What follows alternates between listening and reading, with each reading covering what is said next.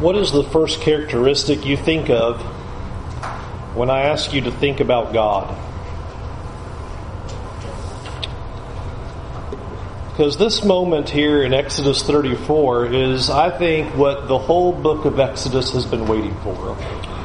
We've spent an awful lot of time moving through the book of Exodus, and we have seen some amazing images that along the way as God has been describing these pictures of redemption.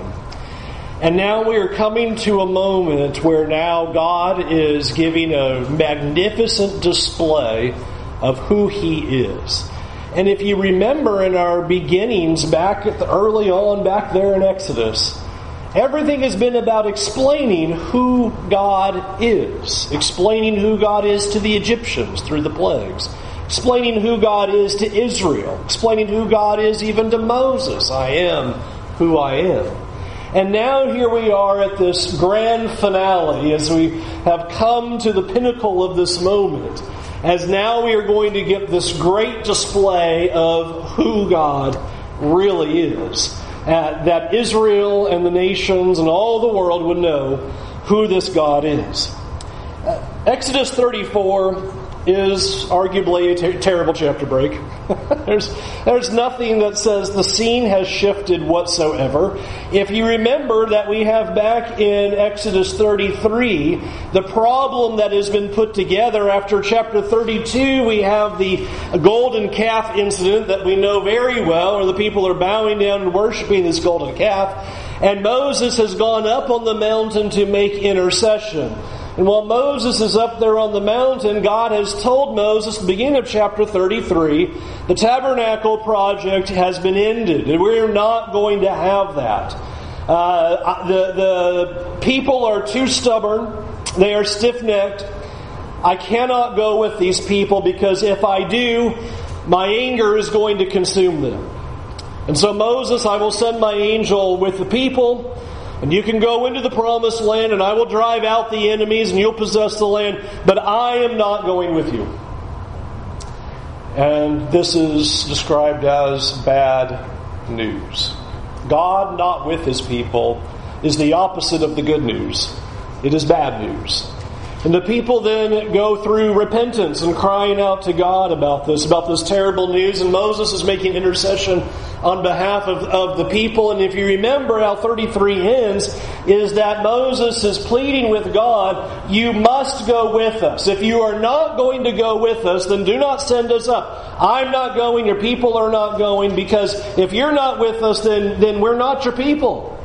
And God then says, I will go with you, and Moses wants a confirmation of that. And says, show me your glory. We have the tendency to read verses 17 to 23 of Exodus 33 as if that had happened. And that has not happened yet. That God expresses to Moses, okay, I can't show you my face, but I will set you in the cleft of the rock, and I will allow a portion of my glory to pass by you. And it's in the midst of that discussion that chapter 34 continues on. Verse 1. The Lord said to Moses, Exodus 34:1, cut for yourself 2 tablets of stone, like the first, and I will write on the tablets the words that were on the first tablets which you broke. Be ready by the morning and come up in the morning to Mount Sinai, and present yourself to me there on the top of the mountain. No one shall come up with you, and let no one be seen throughout all the mountain. Let no flocks or herds graze opposite that mountain. So Moses cut 2 tablets of stone like the first, and he arose early in the morning and went up on Mount Sinai as the Lord had commanded him, and took in his hand the 2 tablets of stone. The Lord descended in the cloud and stood with him there and proclaimed the name of the Lord. The Lord passed before him and proclaimed, the Lord, a God merciful and gracious, slow to anger, and abounding in steadfast love and faithfulness, keeping steadfast love for thousands, forgiving iniquity and transgression and sin, but who will by no means clear the guilty, visiting the iniquity of the fathers on the children and the children's children, to the 3rd and the 4th generation. This is an amazing moment now that unfolds here as Moses is told, okay, come back up on the mountain, bring 2 cut tablets. And God is already envisioning this moment of being able to reestablish this covenant that has been broken.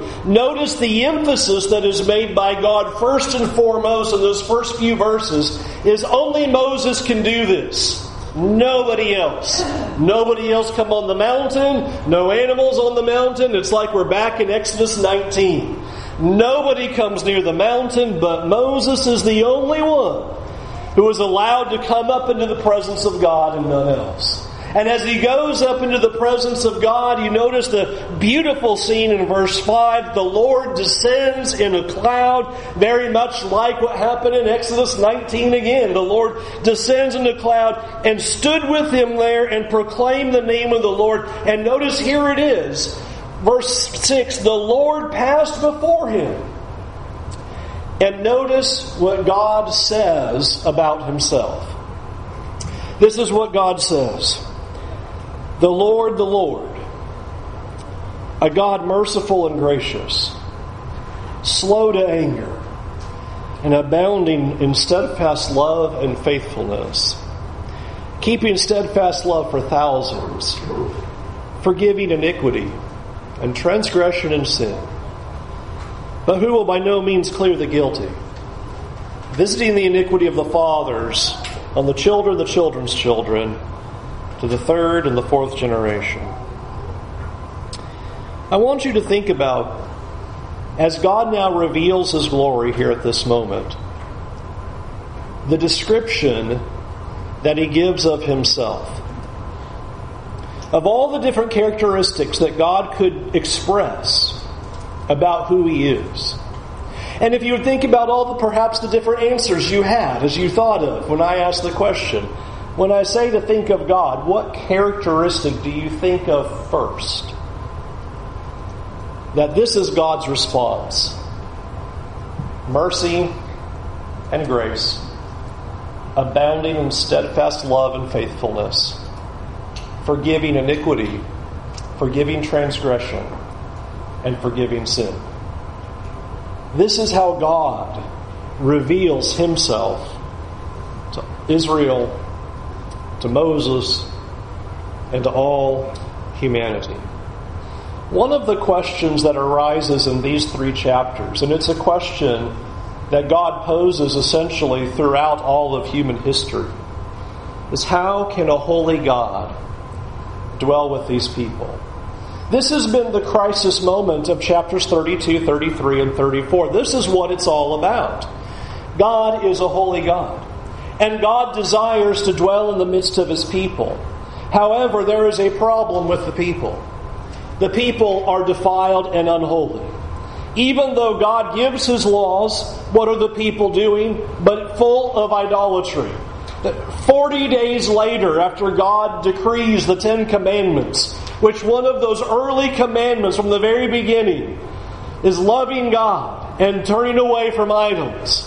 And the very thing they're doing there at the base of the mountain is not loving God and participating in idolatry. And God's response is they are worthy of wrath. And yet here is the problem. God wants to dwell with His people, but the people deserve wrath. What is the solution to this? How can a holy God dwell with His people? The people are down there repentant, and Moses is on the mountain interceding. But the answer is given to us right here. Because God says, here's how God dwells with people. Because I'm merciful and I'm gracious, and I abound in steadfast love and faithfulness, forgiving iniquity, forgiving sin, and forgiving transgression, even showing His love to thousands. This is the character of God on display at this very moment. This is His name. This is who He is. And friends, I hope you will see that in verse 5 and verse 6, that this is saying that this is the glory of the Lord passing before Moses. And what makes God glorious is those words right there. That He is gracious and merciful. That He is abounding in steadfast love and faithfulness, and He forgives sin, transgression, and iniquity. This is the character of God.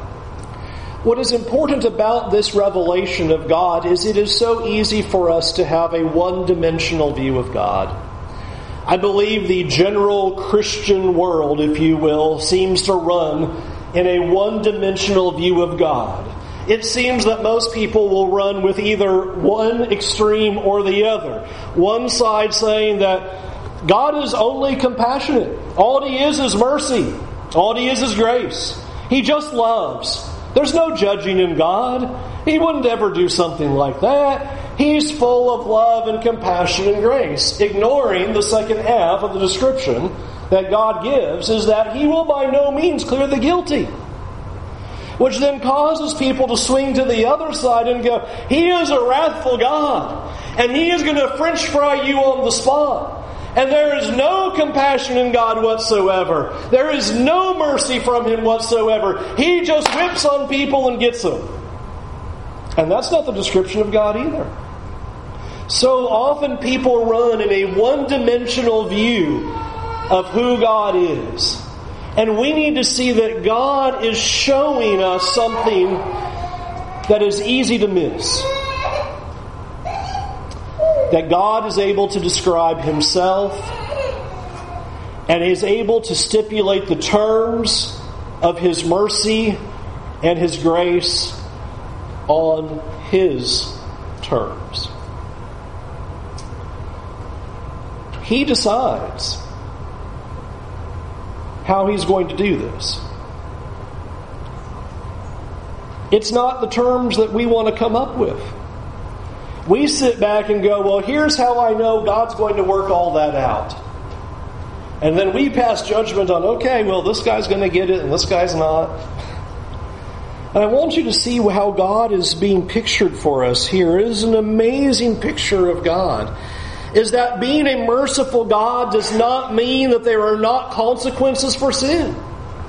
Not in the slightest. He certainly describes that. God will be merciful on the terms that He stipulates, not on the terms that we can imagine or come up with.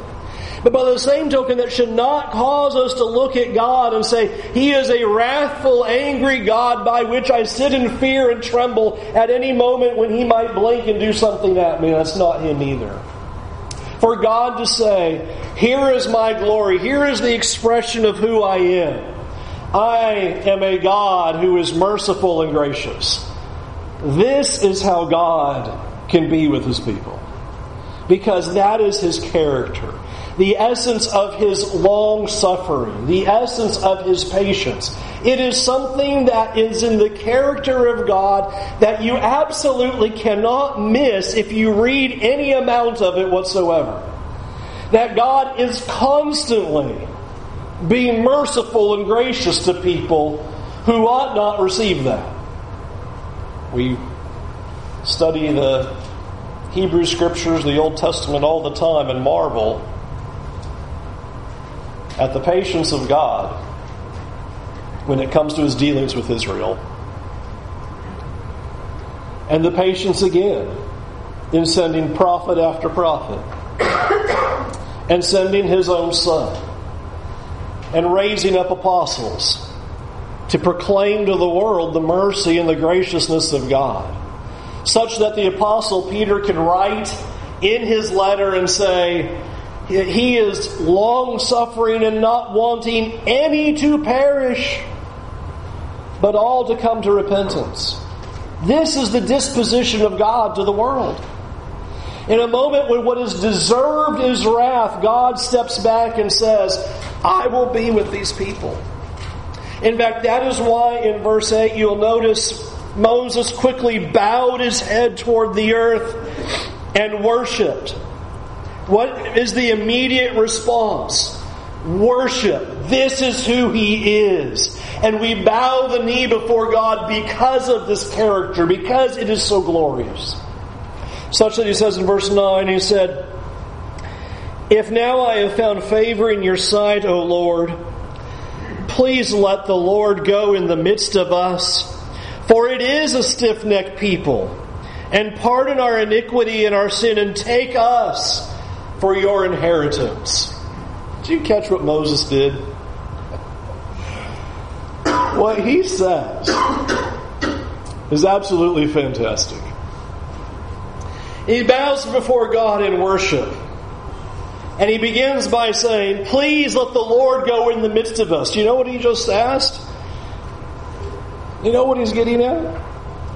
Here he's describing the people. Would it make sense to say in verse 9, "Oh Lord, please let the Lord go in the midst of us, for it is a stiff-necked people"? Wait, that's the problem. That's the whole problem that was put out there. Chapter 33, God said, "I can't go in the midst of you because you are a stiff-necked people." Moses turns around and goes, "You have to go in the midst of us because it is a stiff-necked people." You scratch your head and go, "What are you doing, Moses?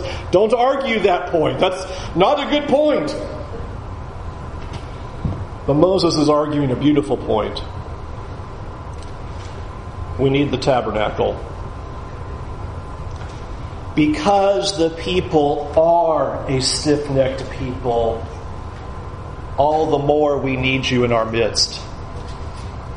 All the more we need the tabernacle to be there in the very center, because the tabernacle project is where atonement will be found and where the priesthood will be. Moses is saying that's exactly our problem, and we need that tabernacle. We need that forgiveness. We need that place of atonement. We need that Ark of the Covenant and the mercy seat. Everything, God, that you have described to me on the mountain back there in chapters 28 to 32, 31, we need all of that. Because we are a stiff-necked people, we need that. It is a beautiful point that Moses makes before God. That's why we need God in our midst. Friends, this is the picture of redemption right here. This is the beautiful picture of redemption. The people break the covenant. Intercession is made. God renews the covenant, causing people to worship Him and desire to be with Him because He is gracious and merciful and full of steadfast love and faithfulness, forgiving iniquity, sin, and transgression. That's what the whole redemption plan is about. As we break the laws of God, and God is merciful because there's an intercessor so that He continues to be with us. In fact, you see the beauty of that in verse 10. He said, "Behold, I am making a covenant. Before all your people I will do marvels such as have not been created in all the earth or in any nation. And all the people among whom you shall see the work, whom you are. Let me get that again. And all the people among whom you are shall see the work of the Lord, for it is an awesome thing that I will do." There is no way to overstate verse 10. Moses says, "If I found favor in your sight, please let the Lord go in the midst of us because we are a stiff-necked people. And take us for your inheritance and pardon our sin and iniquity."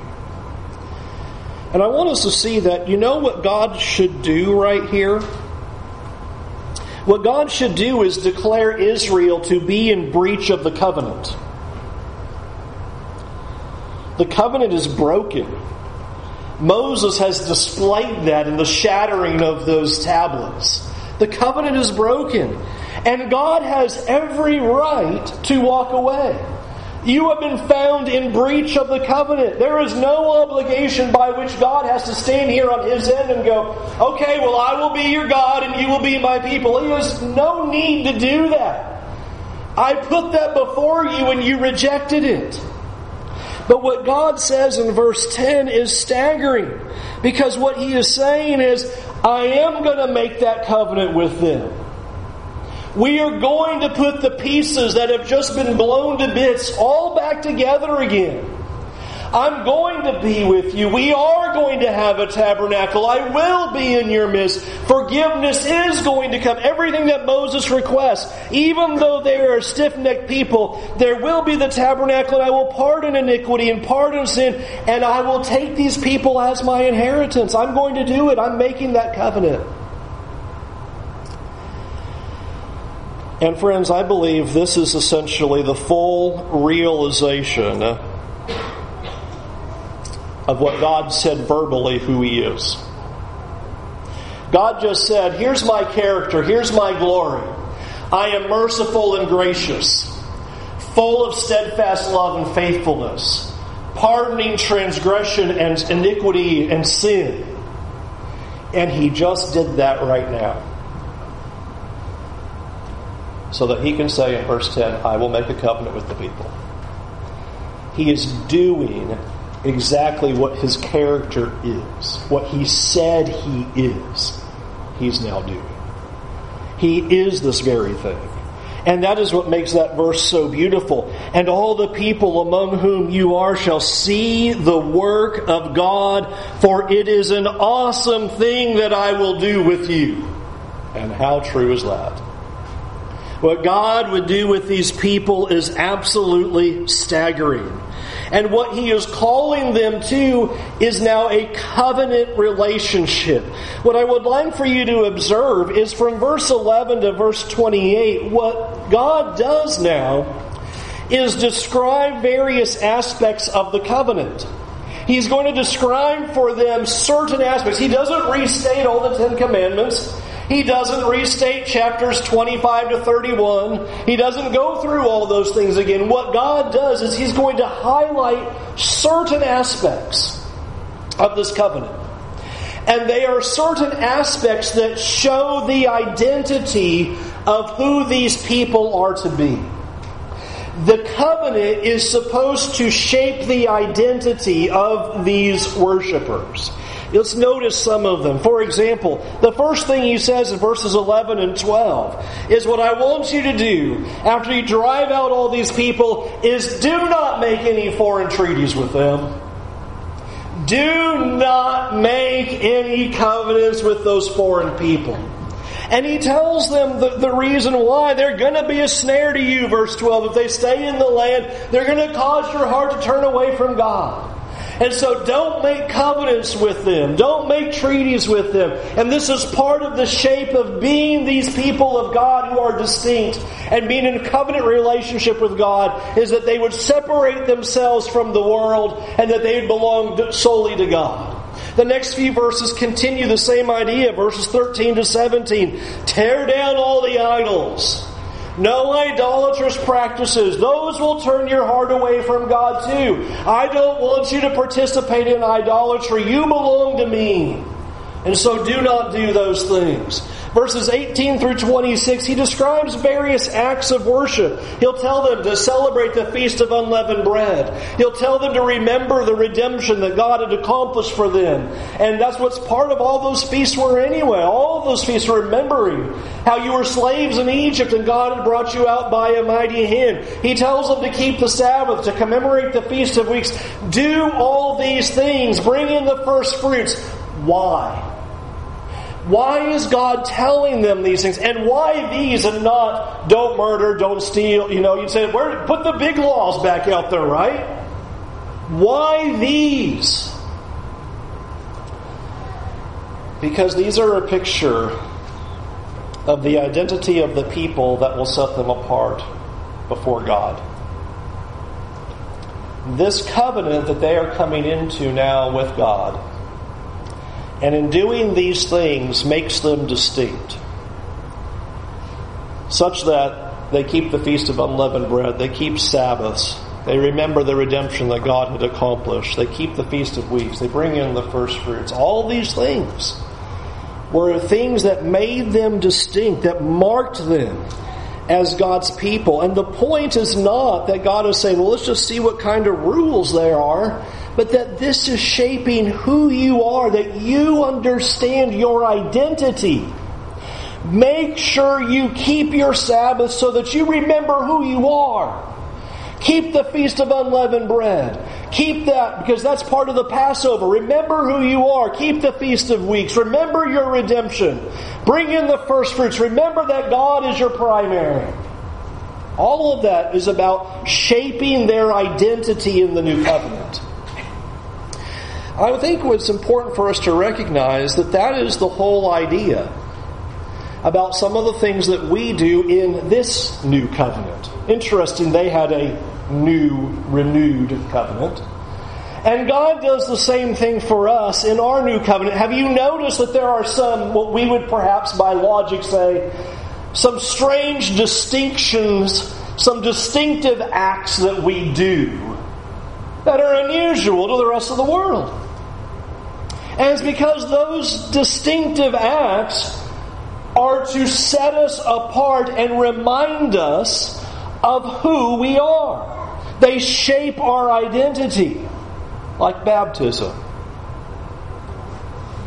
Don't you know that you are putting to death the old self and coming up out of the waters to walk in newness of life, raised with Christ? There's a picture that's there. It's not just simply, let's come up with some weird things that we can get some people to do and see if they will do it. But it shapes your identity. It is a reminder of who you are. Same thing with the Lord's Supper. What is happening there? Paul says we're proclaiming the Lord's death until He comes. We're remembering that what Christ did is who we are. Why we are able to be in covenant with God is because of Christ, and we remember that. We are given these kinds of distinctives so that we would appreciate and remember our identity. That's why these things are here, just as He gave it to them. What about the strange thing about worshiping on the first day of the week? Why not any of the other days? What's it matter? Because it's shaping identity. It's shaping who you are. Your Lord rose on the first day of the week, and you belong to Him. These things were given with purpose. The whole idea is that we would see these things as a way to define who we are. Not just simply make sure you get 2, 3, or 5 acts of worship or whatever it is, and you're A-okay. No. It's defining you. It's shaping identity. It's saying, I belong to the Lord. And that's why as this covenant is being renewed here with Moses and the people, God zeroes in on these particulars. Is remember who you are. Know what God has done for you. Recognize the beauty of the covenant that you now have and what that means for you in this distinct identity that you have with God. I want us to see why all these things are very important to God. I skipped over a line that I want to now go back to. Look at verse 14. Verse 14. For you shall worship no other God. For the Lord, whose name is jealous, is a jealous God. Interesting, in the midst of a description of who God is, I am merciful, I am gracious, I abound in steadfast love and faithfulness, and I pardon sin, transgression, iniquity.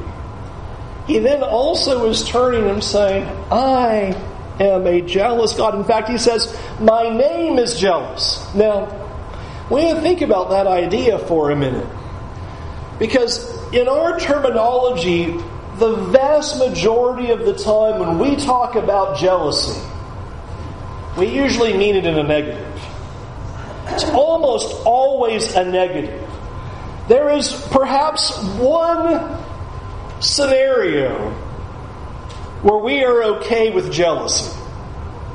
When jealousy is right. And that is in a marriage relationship. You are jealous for your spouse and will not share him or her with anyone else. And that is right. That's the way it's supposed to be. That is the message that God is getting across, is not the negative that we often will associate with jealousy, but the positive of what God is saying. God is jealous for the affection and the commitment and the devotion of His people. He is not a person who sits back and says, well, it's okay that you go to these other idols. Notice it's in the middle of the idolatry section. It's okay if you worship these other gods. It's okay if your heart is split. It's okay if you want to, go about worshiping whatever you want to worship. I'm okay with that. How would that work in a marriage if we described it like that? Oh, I'm okay if you go see other people and you're going around to whomever. That's no big deal, because I love you. It's okay. Those don't reconcile. If there's love, then there is devotion and commitment. And that's what God is saying. I am a God of mercy and love and faithfulness. And I want a relationship with you so bad that I don't want to share. I want everything about your heart and about your mind and about your life. I don't want you sharing your life with these other things in the world. I want you. I want you to think about what that means in terms of God. Because it really shows how much God cares for us. If you had a spouse that said, I don't really care if she comes, she goes, whatever. If I see her, once every 3 years, whatever, you say, oh, well, that's really terrible. But can you imagine a God who would say, you know what, you go do whatever you want to do, and whenever you feel up to kind of checking in with me, I'm okay with that. That's not a God who cares. That's not a God who's compassionate. That is not a God who is fully devoted to you. That is not a God who is zealous for your life. A God who desires you and is passionate for you and wants to be with you must be jealous by definition. He must want you and not have you share yourself with anyone else. Think about why God so often describes His relationship with His people as a marriage relationship and describes unfaithfulness in that relationship as adultery. Always. That's the picture. Because God is jealous for His people. And God brings that out right here and says, this is how I am toward you. I truly care about you. And it is the expression that is so powerful in the prophets. That the prophets again and again display something that is, I think in many ways it's hard to fathom.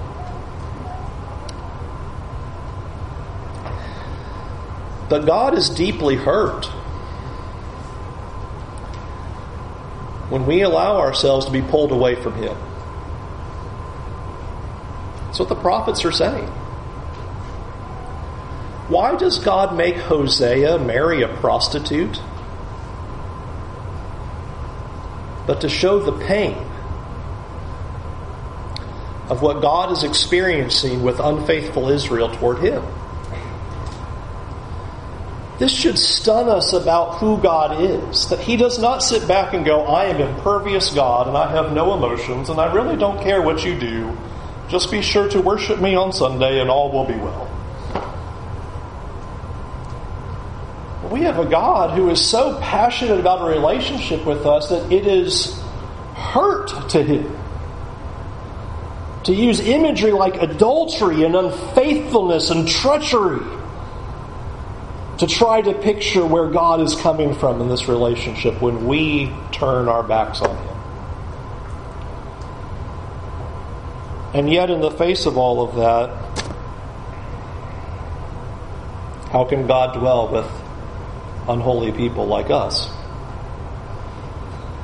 Because He's merciful and gracious, full of steadfast love and faithfulness, keeping steadfast love for thousands, forgiving iniquity and transgression and sin, An amazing God. An amazing display of the glory of God is what he expresses to Moses and to Israel and to the world. We've already seen a number of implications to the New Testament so far in this lesson, but as we bring it to a close, I want to draw out just a couple of more. The imagery is so critical to what the New Testament message is of what we are experiencing in Christ. We are seeing with Moses this great scene. Moses fasts for 40 days and nights, and while he's on the mountain, God gives him the law that he's going to deliver the people, which is a renewing of the covenant, which he calls all people now to obedience. For he is a jealous God, and he's saying, I want you now to obey me. I want you to listen. Notice chapter 34, verse 11. Observe what I command you this day. And it should be of no accident that we recognize the way the gospel set up for us. What we've already seen in Mark's account, it's given in greater detail in Matthew's gospel. Here's Jesus fasting 40 days and 40 nights in the wilderness. Successful over Satan, the temptation scene in the wilderness. And then he goes up on the mountain and delivers to the people the law, which renews the covenant and calls all people to obey. What we call the Sermon on the Mount. Jesus is replicating the very scenes that are happening here in Exodus 34. That Israel had broken the covenant, and yet here God comes down. And he goes up on the mountain and says, here's the law. Come back to the covenant. Come back to God. And so in picturing this, what we are seeing something in Jesus that is absolutely stunning and absolutely beautiful. That Jesus is the new Moses who delivers us this new covenant. And that's the way that we can have a relationship with God. Just as we see here at this moment with the covenant broken, we have Moses as an intercessor who goes up on the mountain, and we have a covenant that is reestablished so that God will be able to be with his people. God agrees to continue with his people even though they are sinful. And so in the same way, Jesus functions in that very same picture, bringing us a new covenant so that we are able to have forgiveness of sins. This is part of that memorial every single week. Every single week we are remembering we have a forgiving God, and it is through the death of Christ that it makes it possible for God to be with us. It's all because of Jesus. Second, Jesus came because God's a jealous God. Because God so badly wants a relationship with you, he forfeits his own son to die for us. That's how much he wants a relationship with us. That's the kind of devotion that he's looking for. Is God has done everything. That's what's so staggering about the good news. God has done all the work. He's made all the sacrifice to make it possible for us to be with him. And that reflects that jealousy, because that's how much he earnestly desires to be with us. Because in Jesus you are seeing ultimately the greatest display of the name and the character of God. Remember John 1, we've seen his glory, the glory of the only Son from the Father, full of grace and truth. What is that glory? Exodus 34 just told us. That God is merciful and gracious, slow to anger, abounding in steadfast love and faithfulness, keeping steadfast love for thousands, forgiving iniquity, transgression, and sin, but who will by no means clear the guilty. It's a call for us to be devoted to the Lord, to see this covenant that has been initiated through Jesus Christ, and then to live in that covenant identity, showing the world what God has done for us, and calling the world to enjoy the same relationship with the Lord that we also enjoy. I hope now when you are asked the question, when you think about God, what do you think about? That those two verses come to mind of who God is. And that's how much he desires for you to be with him. If you're ready to come to him tonight, why don't you turn away from your sins? Be immersed in water for the forgiveness of your sins so that you can enjoy this glorious relationship with him. God wants to be with you. God wants a relationship with you. He wants you so earnestly that He doesn't want to share you with anyone else because He wants that kind of deep relationship with you and you alone. Will you give your life completely to Him? Submit your life to the great King Jesus who died for your sins. Won't you come now while we stand and while we sing?